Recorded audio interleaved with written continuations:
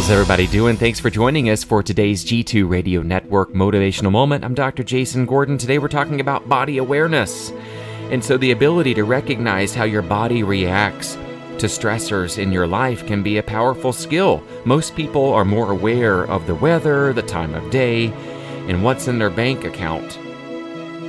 And some are aware of the tensions that some of those items I just got through mentioning, how it impacts the body. And your body registers stress long before your conscious mind does. Muscle tension in your body is a way of letting you know that you're stressed. And body awareness is the first step towards acknowledging and reducing that stress. You know, we inevitably tense our bodies when we do experience stress, and when stress is removed, of course, the tension goes away. Differentiating between your external awarenesses and internal awarenesses in order to separate the world from your physical reaction is important in combating these stressors and how they affect the body.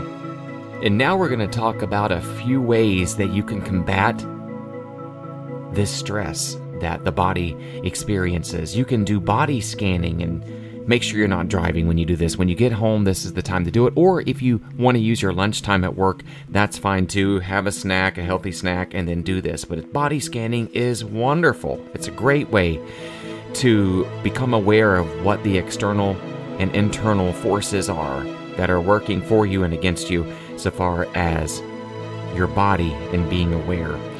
Stress and how that affects and impacts. So close your eyes, starting with your toes and moving up your body. Ask yourself, where am I tense? Whenever you discover a tense area, exaggerate it slightly so you can become more aware of it. Be aware of the muscles in your body that are tense. Then, for example, say to yourself, I am tensing my neck muscles, and I am hurting myself. I am creating tension in my body. Note that all muscular tension is self-produced. Did you know that? And at this point, be aware of any life situation or situations that may be causing the tension in your body, and think about what you could do to change that. You can also let go of things. Letting go of your body. And what I mean by this is lie down on a rug.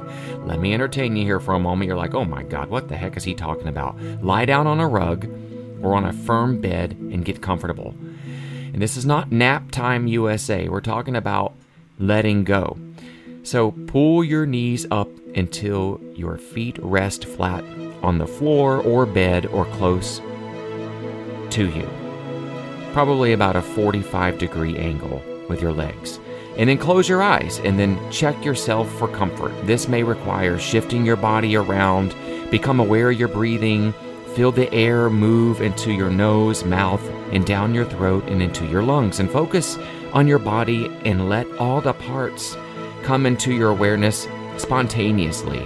And so what parts of your body come into awareness first? What parts are you less aware of? And become aware of which parts of your body you can feel easily and which parts have a little bit less sensation. Do you notice any differences between the right or left side of your body? And now become aware of any physical discomfort you may be feeling. Become aware of discomfort